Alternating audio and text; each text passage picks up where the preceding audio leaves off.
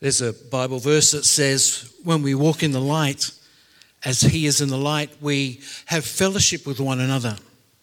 And the blood of Jesus Christ cleanses us from all sin. Adam Miller, folks, wasn't that nice?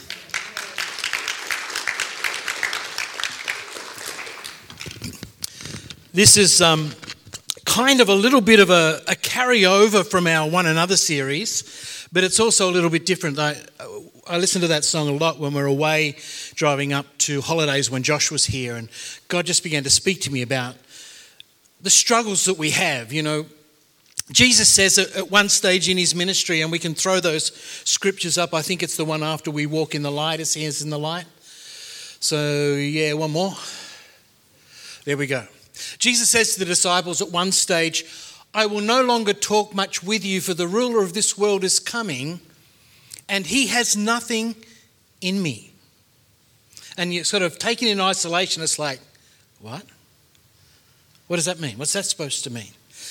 But when I consider the concept of gravity, if we understand how gravity works, gravity is the attraction of a smaller mass to a larger mass. And we understand that our world is dominated by the moon and the sun, and that causes gravity to walk on us. And obviously we know Isaac Newton, I think in 1687 or something, was standing in a field and he saw an apple fall from an apple tree, and he went, what? What is that? And he applied himself to that and understood the law of gravity. But when we talk about gravity as a metaphor, we find that there is indeed something in us, yeah, that gets attracted to stuff that we don't want to get attracted to. But the Bible says that if we walk in the light, as he is in the light, we have what? Fellowship with one another, and the blood of Jesus cleanses us from all sin. So, in fact, gravity is a law that opposes the law of the Spirit of life, the law of fellowship. And it's actually that selfish nature in us that hinders us sometimes from really coming into the full measure of that fellowship and that one anotherness. You know, how many of us have experienced that? Times when we know we could have reached out and connected with someone, but come on, he was just selfish and he wouldn't do it. And so I just want to throw to another scripture there. No, go past that one. This is the one I want to get to. So Paul's writing about this, and he's talking about his own life, and it's a really interesting chapter. It's Romans chapter 7, and he uses the analogy of marriage and what happens when a woman dies in respect to the connection that she has with her husband. And he uses that as a picture to explain how, as we have died in Christ, that connection to our sinful human nature is no longer dominant unless we let it. And so this is what he writes. He says, so I find this law at work. Although I want to do good, evil is right there with me. For in my inner being I delight in God's law, but I see another law at work in me, waging war against the law of my mind and making me a prisoner to the law of sin at work within me. And it's a really interesting passage. And towards the end, right at the last part of that verse, Paul goes on to say in verse 24, what a wretched man I am. Who's ever felt like that? We've all had those moments, haven't we? When we know that something drew us into something we didn't really want to do. And there's that sense of disappointment and wretchedness that comes. And dare I say, isolation. Because it's really difficult to be in that place of, hi, how are you? Isn't it great? God's good. When you know that gravity has had such a force on you. So he writes this. What a wretched man I am. Who will rescue me from this body of death? Then in verse 25 he says, thanks be to God through Jesus Christ our Lord. So then, I myself in my mind am a slave to God's law, but in the sinful nature, a slave to the law of sin. Now, I'm about to bring you to the best page turn in the whole Bible. So we go over one page and this is what he writes. There is therefore now no condemnation for those who are in Christ Jesus. For the law of the Spirit of life in Christ Jesus sets us free from the law of sin and death. Hey, that's good news. That is good news. We don't have to submit or yield to the law of gravity. And so I'm going to take some stuff from Superman, if that's okay. I was a bit dubious about this because I was watching it with the grandkids the other night, and I realised that the movie came out the same year we were married. And so it was 41 years ago. Young people, I know right now you're thinking, I can't imagine there ever being a day when I think back to something that happened 41 years ago in my life. Trust me, it will come upon you like a thief. Okay, let's go over. So I've got 4 super suggestions from the story of Superman to help us defy the law of gravity. Is that okay? So here we go. We're going to go through them one at a time. Number 1, realize you are here for a reason. In this scene, Pa Kent, whose name, Jonathan, I think, Jonathan was the character's name, of course, the great Glenn Ford, is talking to his son. He's just been in a situation where he has been at school and the local football heroes been giving him a hard time, and the cheerleader girl who really likes him, he ends up getting kind of blown off and left behind. And so they're going up to play some music, and Clark decides he's going to run and get there first. So, he does the dust sort of thing, and he's waiting at the fence when they get there, and they're all going, how did you get here? Oh, I ran. And as they take off, you're really weird. And as they take off, his father looks at him and says, been showing off, son, have we? And he goes into this thing about, Dad, you don't understand how hard it is. And he puts his arm around him and he says, son, I don't know why you ended up here with us, but I know one thing. You are here for a reason. I don't know what that reason is, but I guarantee you it's not to score touchdowns in football. And that's the same for us. We are here for a reason. If we go to the next slide, we see this wonderful passage in 1 Peter. Peter writing a quote from the Old Testament talking about you and me. And he says this, you are a chosen generation, a royal priesthood, a holy nation, God's own special people, that you might proclaim the praises of him who has called you out of darkness and into his marvellous light. If you don't know what your purpose here on earth is, start with this one. This is what God's called you to do. Now, the last couple of weeks we've been singing, don't mind me, I'm just doing my OCD thing and straightening the chairs. The last couple of weeks we've been singing that great song, Waymaker, Miracle Worker, or whatever the rest of the words are. Promise, sorry? My God? Amen. Thanks. We've been singing that song, and when it was being led last week, I was just loving it. I loved it again this week. But I was thinking, this is who we are. We are called to stand on a Sunday morning. Now, you think we come in here and the musicians are there, and all they're doing is warming us up for the main event. But it's not true. It's not true. God has called us to come together in unity and to stand and to declare his praises into the atmosphere. Now, any of you who are on Twitter, you will know that there's lots of things being declared into the atmosphere that you probably don't like, that perhaps even make you angry, perhaps have caused you to take your phone and to throw it across the room. And there's lots of media out there. I'm not talking about the media. I'm talking about medium out there that is putting out information and they're declaring the state of things that are contrary to the way God is.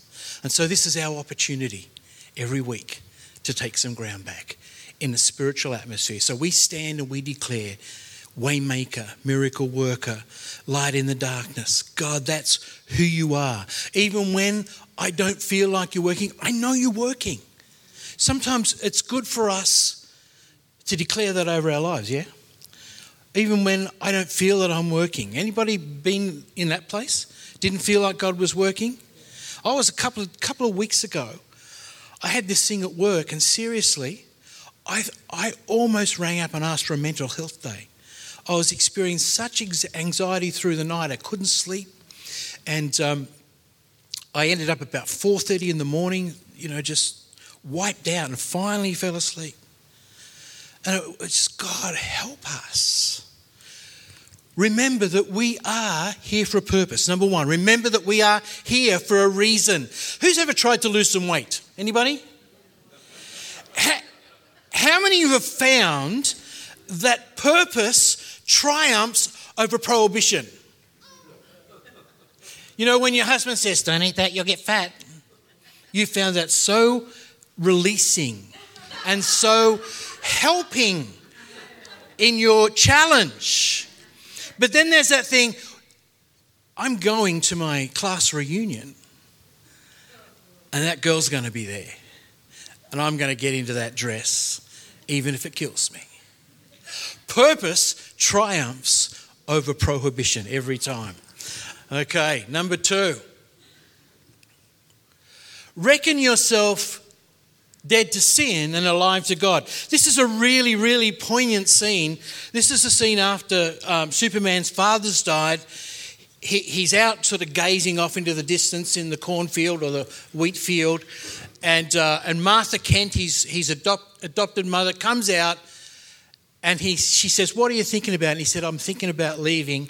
And she says, yes, I knew this day would have to come. And he goes on this journey and goes up to the North Pole. You remember that? And he takes out the crystal and throws it into the snow. And hey, presto, the Fortress of Solitude comes up out of the snow. And in he goes and he meets the hologram of Jor-El, his father, who sent him from Krypton. And he begins to tell him, son, one of the things you know is that you've got some special abilities, but you don't know all of them. And so we're going to talk about knowledge and wisdom, but I'm going to help you develop your abilities. He had to choose to walk away from his humanness. Yeah? He had to choose to walk away from his humanness and engage who he was called to be. He had to reckon himself dead to sin and alive to God. Just throw up that verse. It comes up, Romans 6:11. Likewise also, you also reckon yourself to be dead indeed to sin and alive to God in Christ Jesus. One of the things I find about this verse is we tend to major on the first part. We say, got to reckon myself dead to sin. Got to reckon myself dead to sin. Got to reckon myself dead to sin. I've got to stop doing that. Got to stop thinking about that. And we forget to engage the second part. I'm alive to God. I'm a new creation. Old things have passed away. Behold, all things have become new. I'm not who I used to be. I'm not limited to what I used to be. I have got something in me. The Spirit of God. And that word there, reckon, that's an accounting word. And it's like when accountants do entries into ledgers and they'll reckon that amount as depreciation and they'll write it over into this column. And so this is what Paul's saying. He says, I want you to take your life, I want you to take it out of the sin column, and I want you to make an entry in the God column and say, this product, this substance, this entity that used to belong to sin has been transferred from that column into a new column. The Bible puts it this way: we've been transferred out of the kingdom of darkness and into the kingdom of his own dear Son. So this is one of the second super point today. Be conscious to reckon yourself where you belong in God's column. Yeah? Okay, number 3. Remember you've been equipped by God. This is the scene I alluded to. I didn't realise when I first watched the movie that he was up there for 12 years in the snow and didn't get cold or hungry. He was Superman. He really was. But in this scene, as I said, he comes to face with his father Jor-El, and he begins to talk about all the things that are in him that make him different. He says you've been equipped with certain capacities and abilities. You have an incredible density in your molecular structure, which makes you impervious to pain and to destruction in the world that you found yourself in. And in the same way, God tells us the same thing. Let's go over to that other passage in Peter that comes up next. Peter writes, God's divine power has given us everything we need for life and godliness. I love that part. God's divine power has given us everything we need for godliness. What does that mean? Well, the ability to defy gravity when it comes to temptation and the pull of this world, God has already given us everything we need to do that. That's all we got to do is plug it in. But you will receive power after the Holy Spirit comes upon you, and you will be my witnesses. All we've got to do is plug it in. Plug it in. Here's an easy one. When you feel temptation coming upon you, you don't necessarily have to stand up, but it might be a good idea, especially if you're by yourself, is to stand up and begin to declare the praises of him who's called you out of darkness and into light. You know why? Because it's impossible to hold praise and temptation together in the same place. It's impossible. You cannot focus your mind on Christ and begin to declare his praises and keep thinking about the thing that's trying to get hold of your life. You can't do it. It's impossible. So whether you're in the car, just windows up, volume up, top of your voice, whether you're in your bedroom, up on the bed, yelling out. I remember when I read, who's read This Present Darkness? Anybody read that? It's like 40 years ago, Lou. It's like everything in my life, 40 years ago. But some of you young people, it's a book by Frank Peretti, correct? I recommend you read it. There's a section when they're in the barn. There's a scene when they're in the barn and all the angels are there, and the angels say, for the blood of Christ and the Lamb.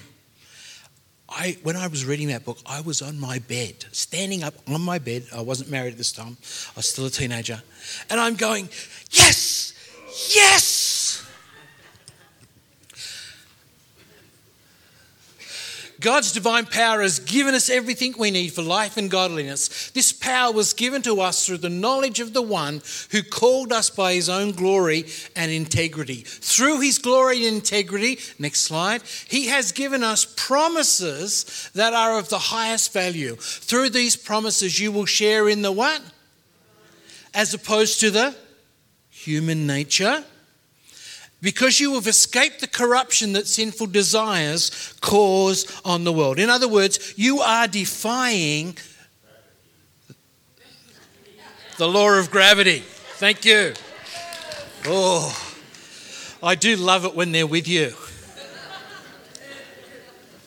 Or they're either with you or they're ahead of you wanting it to finish. It's one of the two.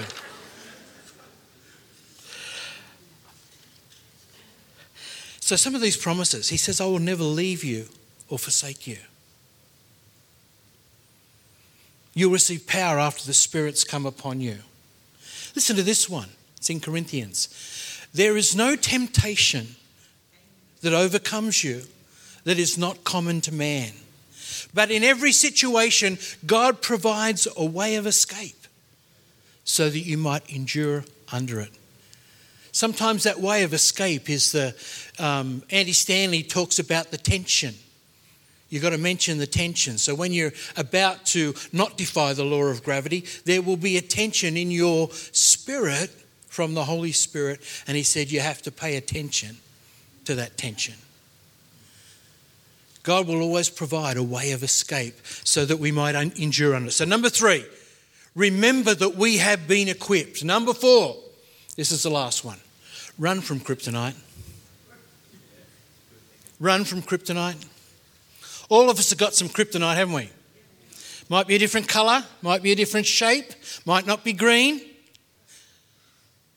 But in this scene, Clark, because of his naivety and his lack of guile, doesn't realise that Lex Luthor has got something waiting for him in the box, the lead-lined box. And he says, aha, Lex, you can't fool me. I know what's in that box. It's the controller for the missile.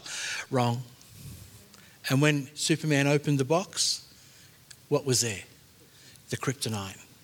And he was weakened and almost destroyed. You know, in the next verse, Paul gives us some other advice. He's talking to Timothy and he says, young man, flee the evil desires of youth and pursue righteousness, faith, love, peace, along with all those who call on the name of the Lord with a pure heart. I love this. I love the way the Bible writes this relationship in all of its comment and conversation. He says, don't just flee youthful lusts. Do it along with all those that are called with you. You know, there's a group of people here, and we're all running this race together. And when we stand to worship, we stand together. And when we're fighting something in prayer, we fight together. And so in this situation, together we flee the youthful desires. We flee from the kryptonite that's challenging us. So don't even entertain it.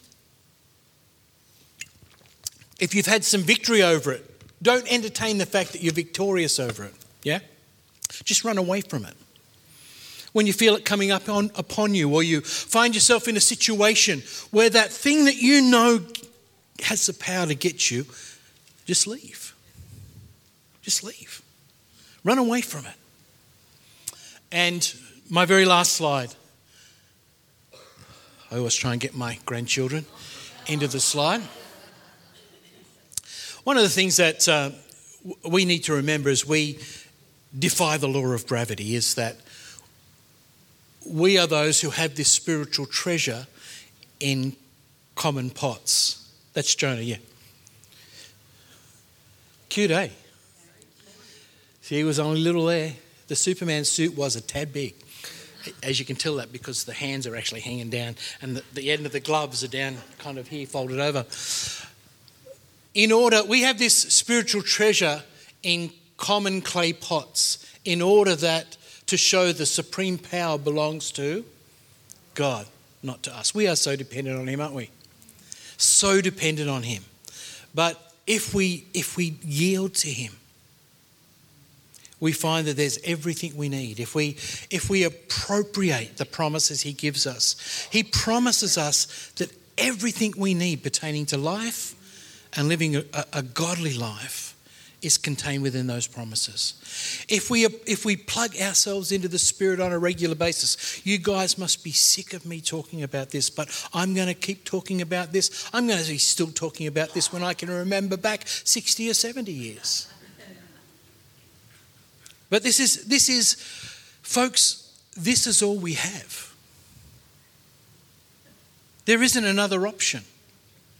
This is the only power we have. This is the only capacity.